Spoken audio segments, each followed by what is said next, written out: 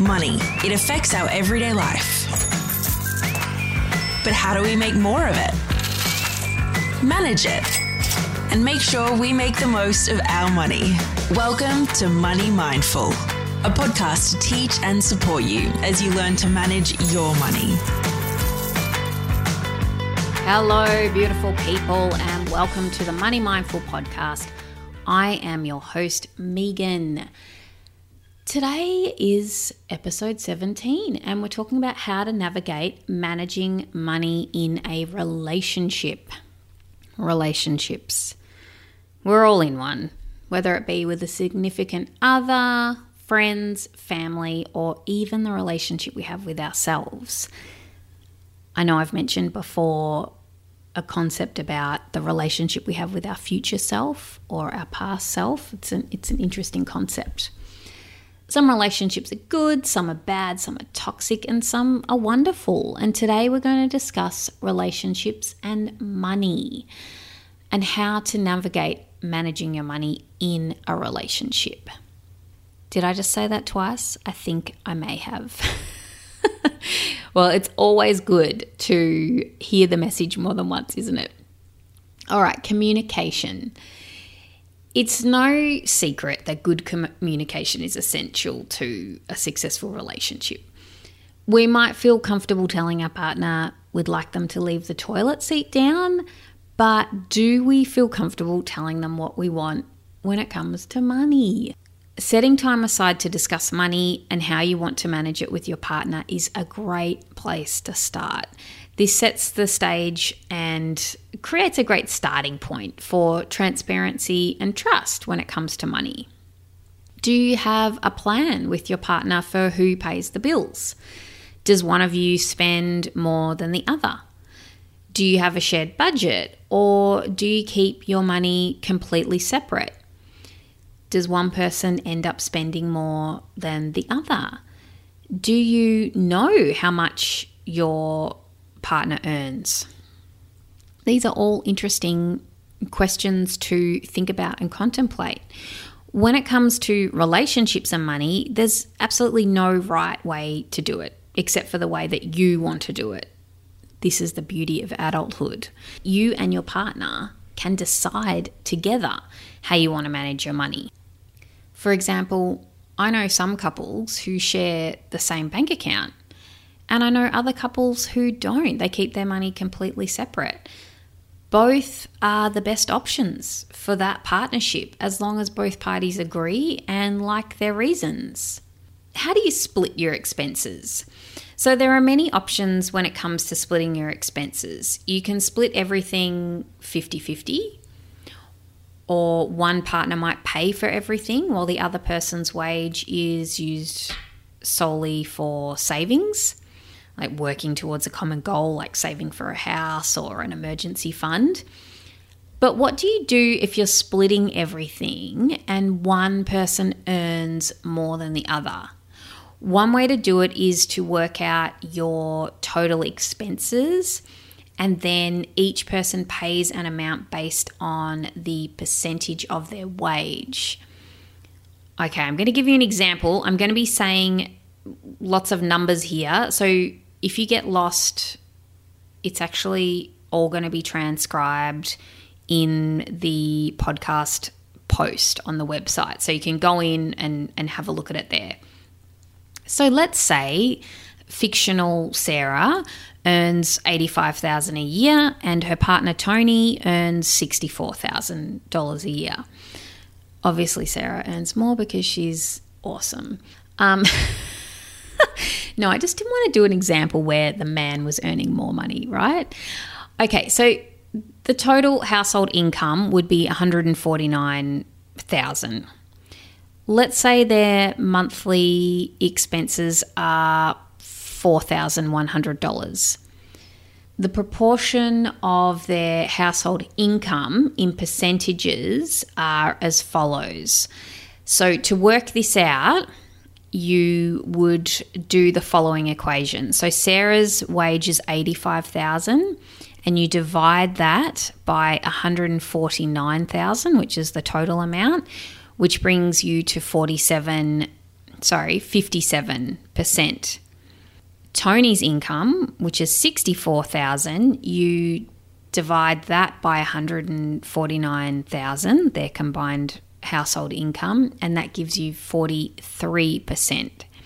Now, to work out how much they need to contribute as a portion to the expenses, the total expenses is $4,100. So you need to times that by 57%, which is Sarah's proportion, and that gives you $2,337.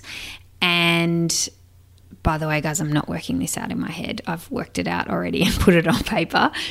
Tony's portion to go into the expenses, you would work that out by doing 4,100 times 43%, which comes to a total of 1,763. So to work that out on a calculator, when you are trying to multiply percentages, what you do is you would do 4,100 times, and then you would do 0.43 or 0.57, and then that gives you what the percentage amount is. Working out the proportions of the expenses like this makes for an equitable division of expenses rather than the lower income earner paying a much higher percentage of their wage on the expenses. So I haven't done the calculations, but if they were splitting the expenses 50-50, Tony would be spending a lot more of his income towards the expenses, whereas Sarah, because she earns more, would have more money left over after expenses. Now, when you're living together as a couple and you're sharing all the expenses, that doesn't quite work out as a fair exchange. Okay, the next thing to do with managing money in a relationship is get on the same page with money with your partner. This point goes hand in hand with communication. Often one partner can be more proactive or interested in managing the money than the other partner, and that's fine. You don't have to have equal participation when it comes to managing the money, but it makes life a lot easier if you can come to a shared agreement with how the money is managed. For example, in our household, I manage all the money, I pay all the bills and handle where all the money is going to be distributed into different savings funds and etc. Louis never really been interested in it, whereas I am.